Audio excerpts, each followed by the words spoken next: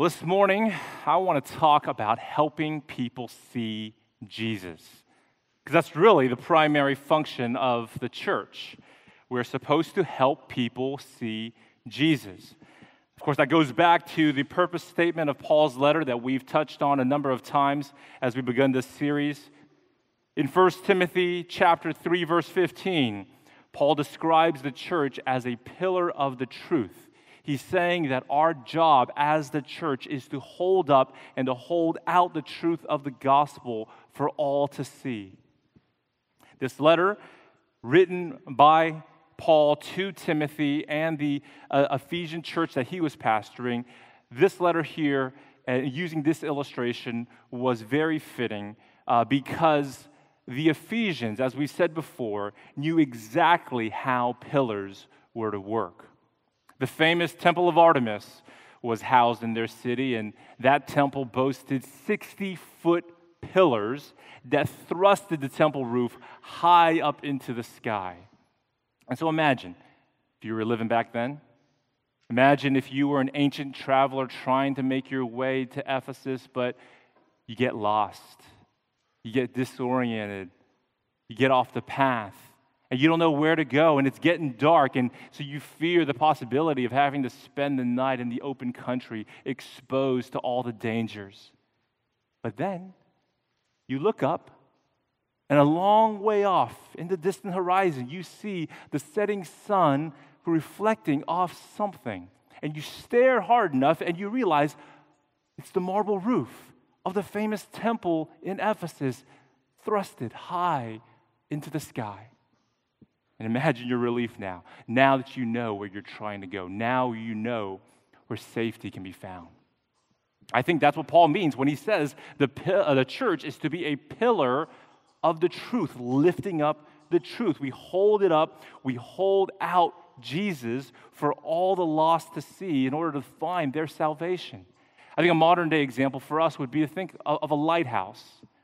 Imagine the church like a lighthouse. We're trying to help people who are lost in darkness, who are tossed about by the storms of life. We're trying to help them see where safety lies, where safety can be found. Now, Paul's already given us earlier in chapter 1 an imagery of a shipwreck. So picture that shipwreck. Picture scores of people lost at sea in great peril. They're facing imminent destruction. And what they need, most of all, is a lighthouse on shore to brightly shine its light, to point them to safety, helping them to see where rescue can be found. But imagine if that lighthouse is so distracted by infighting between its operators that they fail to even turn on the lights. Or imagine if they're so concerned with their appearances, they're spending so much time arguing, debating about the exterior color of the building or about the interior design that they fail to upkeep and maintain the spotlights, and so the bulbs flicker and eventually fade out. That lighthouse would be guilty of obscuring people's view of where to find their salvation. They would be leaving the lost to die. And church, I believe that's what our text is warning us against. If our job as the church is to help people see Jesus, then we have to realize that our behavior, the way we conduct ourselves, might obscure their view of Jesus. I think that's Paul's burden here in our text. He said in chapter 3, verse 15, that he's writing these instructions so that we might know how to behave in the church, how one ought to behave, how one ought to conduct himself or herself. And here in chapter 2, we've said it's all about how we behave in our public gatherings, specifically when we come together for corporate worship. So the way that we conduct ourselves in corporate worship, the way we order ourselves is supposed to point to Jesus. When Christians and non-Christians, when they come here and they worship with us, the goal is for all of us to see Jesus more clearly. But we're told here in the text that there are two big obstructions. Two big obstructions that commonly are found in churches that tend to block people's view of Jesus. And not only are they common to churches, they're common to men and women, respectively. In our passage, Paul is going to describe these two obstructions as gender-prone sins. He's going to make distinctions between men and women in the church, and he's going to make generalizations about each. He's going to say that men have a propensity towards anger and argumentation, which will obscure Jesus.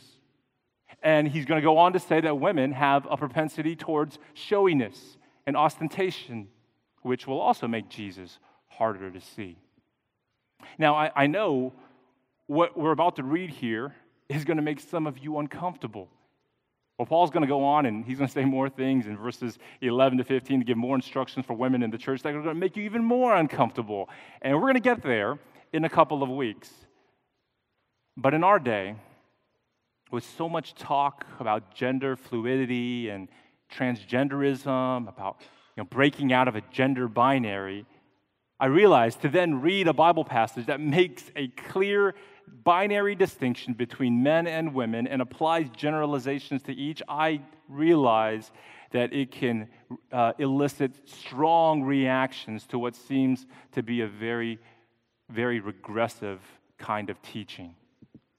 I knew the latter half of chapter 2 is going to be controversial, but I came to realize as I was studying this that today's passage can ruffle just as many feathers. And so I want to be sensitive in the way that we are covering these verses. But I think the most loving thing that I can be able to do for you is to not obscure the very words of Scripture. Because I believe all of Scripture is God-breathed. That means all of it, including controversial passages, originate from God himself. Yes, Paul wrote these words. He made these gender distinctions, but God inspired him. And so what that means is when Paul says in verse 8, I desire these things, that doesn't mean that what follows is just his personal opinion. Remember, he is an apostle of God. He was sent of God. He reiterated that in verse 7. And so Paul speaks with apostolic authority on behalf of God. And so everything that follows should be heard as God's instructions for the right ordering of our public worship. And so I know that if I don't teach these verses with accuracy and clarity, if I make them obscure, if I make them vague, then I risk obscuring your view of God, of making him vague in your eyes. And that is the last thing I want to do. The whole point of my preaching is to help you see Jesus. And so I ask for you to just please withhold judgment of Paul. Don't brush him aside too quickly as some kind of ancient chauvinist. Let me help you to see what he is saying to the church, to men and to women in the church. So there are some instructions here that he is saying that while not inapplicable to women, they are most pressing for men. And there are other instructions, while not irrelevant to men, are most urgent for women. And so let's look at this together. Let's start, and we'll first address the men of the church, because that's what Paul does in verse 8, and then we'll move on to talk to the women, following his words in verses 9 to 10. So Paul's instructions to the men of the church can be summarized like this. And if you want to follow along, look in your bulletin. You'll see an outline, and it lists out some of these points. His instructions to the men can be summarized like this. If we want to help people see Jesus, then brothers in the church must worship in holy unity and not in argumentation. Let's worship in holy unity and not in argumentation. Now, that mention there of he wants this in every place would suggest that these instructions were not just for this one church. It wasn't just for the Ephesians. Rather, these instructions are applicable wherever the church gathers as the church to worship the Lord, in every place that occurs, which would include right here, right now. Now, his focus is on the men when they pray. But remember, all of this is set in the context of corporate worship, and so that means we're not talking about your private prayers Or we're not just even talking about the pastoral prayer that happens here in a worship service. Verse 8, I believe, would apply to all of our singing of songs and our confessing of sins together as the body. Those elements in a worship service can be rightly seen as prayers to God. If you don't see your singing that you do here in this service as a prayer, then I don't know who you're singing to. Your songs are prayers. Your confessing they're prayers.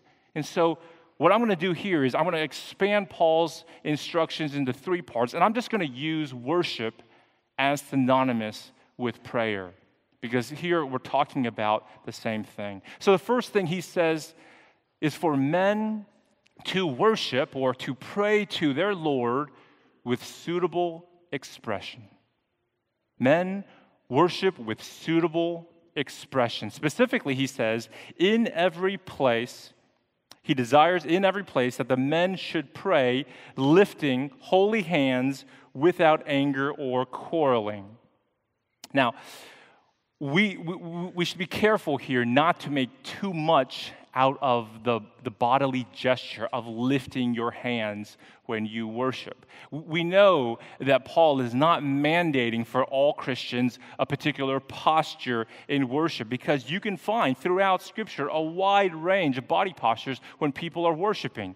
In the Bible, it was quite normal for people when they publicly gathered to worship. It was normal for them to remain standing. In Nehemiah chapter 9, when all the Israelites assembled together, the Levites, we're told, led them in worship and began by saying to them, "Stand up and bless the Lord." And in Luke chapter 18, we think of the Pharisee, we think of the tax collector, and we're told that each of them, they were standing by themselves as they were praying to the Lord.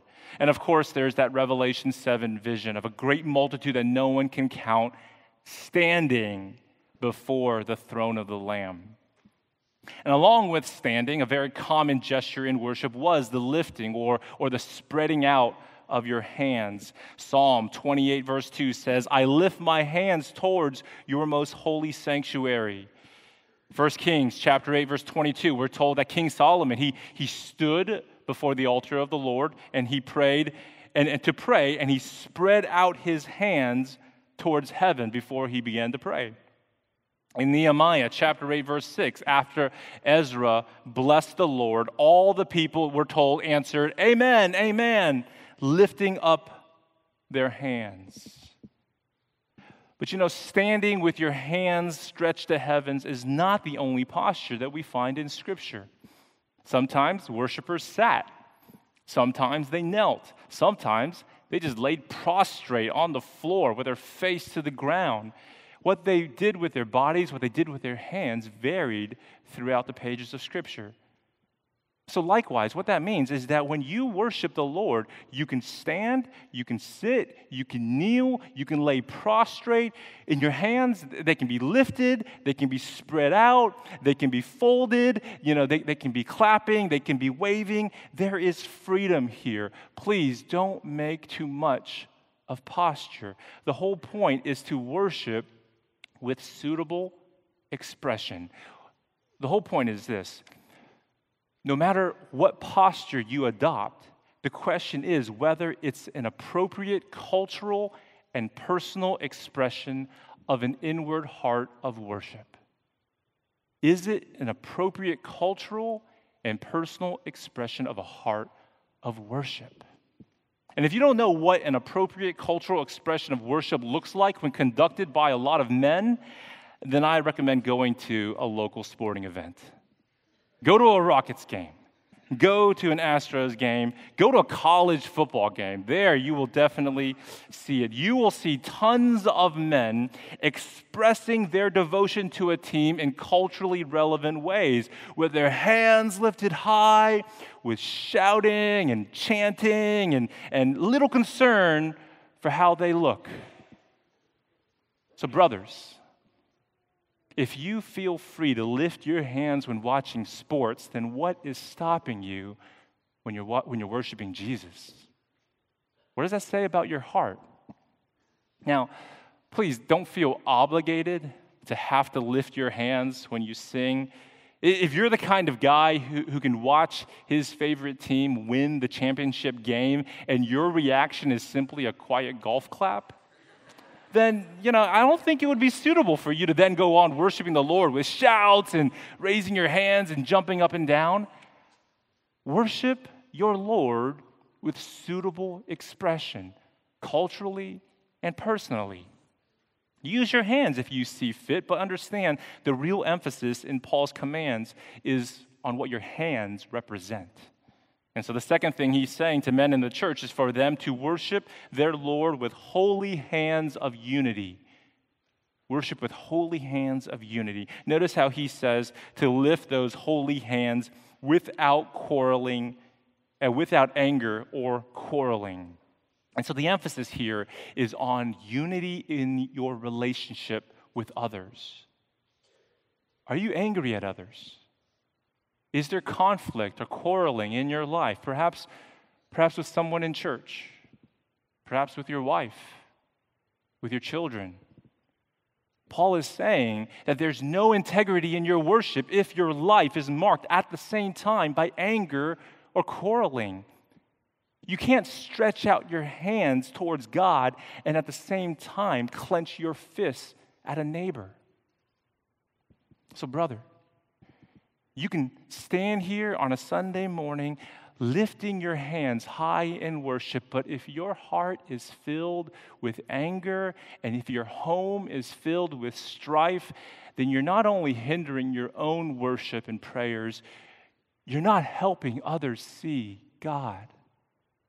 So fathers, you're not helping your children see their heavenly Father. You're obscuring their view of Him if they see their earthly father at home always carrying around anger and bitterness. Husbands, you're not helping your wife see Christ if her earthly bridegroom is so quick-tempered and argumentative. And brothers, we're not helping people see Jesus if we are prone to quarrel over theology, to quarrel over politics or over sports. Our infighting conceals the beauty of the body of Christ. Disunity, disharmony, discord within the church is one of the biggest obstructions keeping lost people from seeing Jesus. They get turned off by our conflict with each other. And that's why Paul highlights it. That's why he addresses it to the brothers in the church, because he knows that men are particularly susceptible at this, we are often at fault in this area. Now, it's not as if the sisters never get upset. It's not as if they never quarrel. But anger and argumentation are gender-prone sins that Christian men particularly have to deal with. It's tied to our ego. It's tied to our pride, and it's something that we need to repent of. And so if you're going to use hands, then use those hands to beat your chest and to ask the Lord to be merciful to you, a sinner. And then lift those hands to Jesus, asking Him to give you His strength, to give you His self-control so that you can deal with your anger in righteousness. Remember, Jesus got angry, but He didn't sin. Jesus was righteous in His anger. And so with His help, leaning on Jesus, you can be able to deal with your own anger in righteousness in such a way that it doesn't end up driving a wedge between you and the ones that you love, causing them to lose sight of Jesus. And beyond dealing with your own anger, brothers, we need to take on the personal responsibility of working for the peace and unity of the church. This is the third thing Paul is saying. We're being encouraged to worship our Lord with humble hands of peace. Humble hands of peace. Use your hands to make peace in the church. The Lord Himself taught that the worship of God is incompatible with a heart that ignores conflict, with a heart that refuses to be reconciled. In Matthew chapter 5, Jesus tells us to leave our gifts at the altar and go and first be reconciled with others before you come worshiping in prayer or in song. Or in Mark chapter 11, verse 25, Jesus says, quote, "And whenever you stand praying, forgive if you have anything against anyone, so that your Father also who is in heaven may forgive you your trespasses." So as you're standing praying, forgive if you have anything against anyone. So brothers, let's preach the gospel to ourselves. Let's remind ourselves of how Jesus didn't lash out in anger in spite of your trespasses, in spite of all the ways that you slighted him, you've offended him. Instead, what he did was he took your place on the cross. He absorbed the righteous anger of God that was dead set against your sin. Remember that. Remember that the next time you feel like stewing in your anger, the next time you want to just sit there and feel sorry for yourself, for how others have treated you. Brothers, let's do our job. Let's be pillars of the truth. Let's be a lighthouse of the gospel. Let's help people see Jesus. Let's not obscure their view by being men of peace who worship our Lord in holy unity and not in argumentation. Now, that's a word to the men. Let's switch gears here and let's turn our attention now to the women of the church. Because like with the men, if sisters in the church want to help people see Jesus, then they must worship in modest beauty and not in ostentation. Worship in modest beauty, not in ostentation. Let's take a careful look at what Paul is saying here in verse 9 to 10. He says, "Likewise also that women should adorn themselves in respectable apparel with modesty and self-control, not with braided hair and gold or pearls or costly attire, but with what is proper for women who profess godliness with good works." Now, ladies, notice with me, notice how Paul wants women to adorn themselves. He recognizes that women are created beautiful by God in order to reflect the beauty of God. And so they should seek to exhibit, to adorn their God-given beauty. So let's be very clear here. Paul is not instructing women to cover up or to hide their beauty. He's not telling Christian women to look plain and dowdy as if frumpiness is a sign of godliness. Now, the question is not whether you should adorn your beauty, but how you go about doing it. How should you, as a daughter of the Most High God, how should you adorn your beauty? I think there are three answers to that in this text. The first is for the sisters of the church to adorn their beauty with modest dress. With modest dress. The ESV mentions adorning yourself in respectable apparel with modesty and self-control. If you have the NIV, it translates that as to dress modestly with decency and propriety. I think it's difficult really to distinguish between these various terms here and the way that you would translate those Greek words. But the general idea here, is to dress with modesty whenever you assemble to worship with the church. Now, of course, that doesn't mean modesty is not required on the other 6 days of the week, but we're going to focus on the church and how we ought to behave in the church because that fits the context of Paul's letter. And so what he's saying to sisters in the church is that if you want to help other people see Jesus in our corporate worship, then be careful that what you wear doesn't capture people's attention and avert their eyes away from Christ. Now that would mean not wearing anything deliberately suggestive or seductive to distract your brothers in Christ. But, modesty also means not wearing anything overly showy and ostentatious that might even distract your fellow sisters in Christ with thoughts of envy, thoughts of comparison.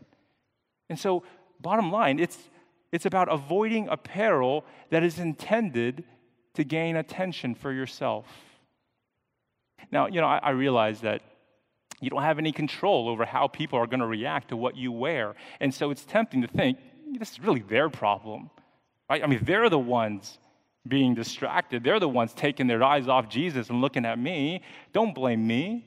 And don't blame women. Some would say this is sexist, to put the burden on women to have to watch what they wear.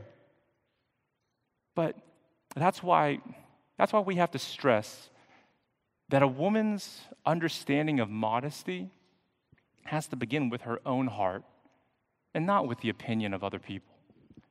Just as with the brothers and how what they do with their hands in worship, how what they do with their hands matters less than what's actually in their hearts, in the same way, what's in a woman's heart is the bigger concern when we're dealing with modesty. And so, sisters, ask yourself this.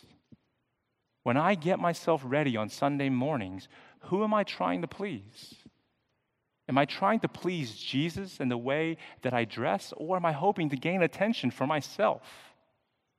And if you honestly deal with that question and with your own heart before God, I don't think you're going to have to worry too much thinking about what other people think about you, because modesty will just start to come natural to you if you are operating out of the mindset that I am dressing ultimately to please Jesus.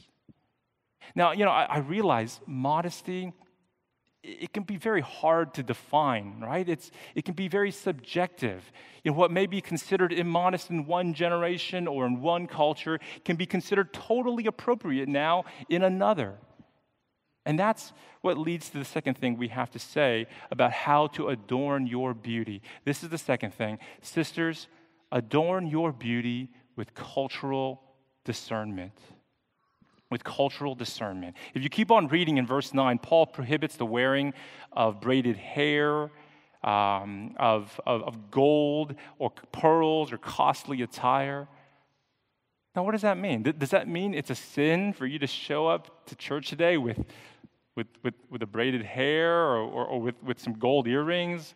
Are some of you ladies kind of like quietly undoing it right now and tucking some, necklaces away? No, don't worry about that. Paul is just making a cultural application in his day of this universal principle of modesty in your dress. There's no biblical ban on having braided hair or wearing gold or pearl jewelry. Hairstyles, jewelry, and dress have different meanings, different connotations in different cultures. That's why you have to apply cultural discernment. Commentators tell us that in ancient Ephesus, there was a particular style of dress and adornment that was closely associated with the wealthy courtesans in Ephesian society. That's referring to high-class prostitutes. Historians have learned from sculptures and coins of that time period that these courtesans, these high-end prostitutes, wore their hairs, quote, in enormously elaborate arrangements with braids and curls interwoven or piled high like towers and decorated with gems, with gold, and with pearls. And so Paul's prohibition is simply an application of cultural discernment in that time period. He recognizes that when we worship, we're not doing it in a vacuum. We don't live and do church in a vacuum, but we do it in a culture that needs to be navigated with holiness and modesty and self-control. That's what needs to be guiding us as we're making decisions every morning, as we're getting ready, as we're getting dressed. Now, let me just add a very important qualifier here. You have to remember that Paul is speaking here to Christian women. So if he prohibits something, it's only a prohibition for believers. It's only a prohibition for members of the church. And remember, the very heart behind it is to help people to see Jesus. And so what that means, church, is that if lost people who are actually trying to see Jesus, if they do show up at church, Let's welcome them warmly, no matter what they're wearing, no matter what they look like. Some people have never stepped foot in a church before. They have no idea what's considered modest or not in a church setting. And so please don't apply these verses to them. There should be no prohibition, no condemnation at all for what they wear or how they appear. You welcome them. Be hospitable to them. So remember, Paul is speaking to these words to us. He's speaking particularly to sisters of the church. And sisters, understand that Paul's burden is for you to care more about your witness for Christ, more about the lost than what people think about your style and fashion sense. It's about not laying a stumbling block for anyone. It's about not confusing or contradicting your Christian witness by something as trivial as hairstyle or dress. So ladies, let me just ask you directly. Is your hairstyle, jewelry, and dress, is it intended to make much of you? To get people to come away in awe of you? Or did you put them on this morning to make much of God? Did you adorn your own beauty as a reflection of God's? Just think of the unique beauty of the moon, right? The moon, we all know, has no light in itself. Its light is merely a reflection of the sun's, and yet we would all agree that in a dark night sky, the moon is beautiful. It shines brilliantly, but it's merely a reflection of the sun. If you place the two side by side, no one is going to be staring at the moon. All eyes would be rightly focused on the sun. And so, sister, do you want eyes on you or eyes on God? You're coming before God. The two of you are side by side. Where do you want the eyes? Do you want your beauty to stand alone, or do you want it to point to the beauty of Christ? Now, I think we should make it clear, like we did earlier, that even though this is something that women are more susceptible to, and that's why Paul highlights it for them, but it's not as if there's no applicability to the men in the church. I'm sure there are brothers who need to be asking themselves the same questions, who need to be testing their own motives when they're getting ready on Sunday morning. So when you come to worship together as the church, where do you want eyes to be drawn? To yourself or ultimately to God? Are you a pillar of your own beauty, or are you a pillar of the gospel truth of our Lord Jesus Christ? You know, sisters, I know there's always a mix of motives going on in the heart. I mean, the heart is never as pure as you wish it to be. But if you honestly want to adorn yourself in such a way as to draw eyes ultimately to God, then listen to this last thing that Paul is saying to us. Let's adorn your beauty with good works. Adorn your beauty with good works. Let's read verses 9 to 10 again. Likewise also that women should adorn themselves in respectable apparel with modesty and self-control, not with braided hair and gold or pearls or costly attire, but with what is proper for women who profess godliness, with good works. So apparently, there are two types of feminine beauty. There's physical beauty of the body, but then there's moral beauty of the character. And Paul's point is that Christian women should be adorning the latter. They should adorn their moral beauty. They should be known and praised most of all for their godliness and their good works, not for their clothing, not for their appearance. Now, the kind of good works that Paul has in mind, he goes on to mention later on in chapter 5. If you want to look in chapter 5, verse 10, there he praises the woman of good repute, the woman who has a reputation of good works, who brings up children, who shows hospitality, who washes the feet of the saints, who cares for the afflicted, who devotes herself to every good work. The woman of good repute, adorns her beauty by what she does and not by what she wears. So think about what that means. This means that beauty, as God defines it, has no correlation with youth, but rather, this means as you mature in the faith, as you grow in godliness, your beauty matures and ripens with age. You can grow in beauty the older you get. Just think about how that completely reorients our understanding of who are the beautiful ones among us. Sisters, I urge you to strive for that kind of beauty. Be known for the good works you do and not for your wardrobe, not for your fashion sense. And brothers, we have a responsibility here. We tend to exacerbate the problem. We tempt our sisters towards this gender-prone sins by our tendency to evaluate women primarily based on their physical beauty. By our failure to recognize the imperishable beauty of a gentle and quiet spirit, by not showering praise when we see the beauty of the hidden person of the heart, by not appreciating this moral beauty, we leave our sisters wondering if perhaps the Bible might be mistaken on this point. Maybe godliness is not all that beautiful. Maybe it can't compete with a cute top and amazing hair. So brothers, let's prove the Bible true. Let's prove Scripture true.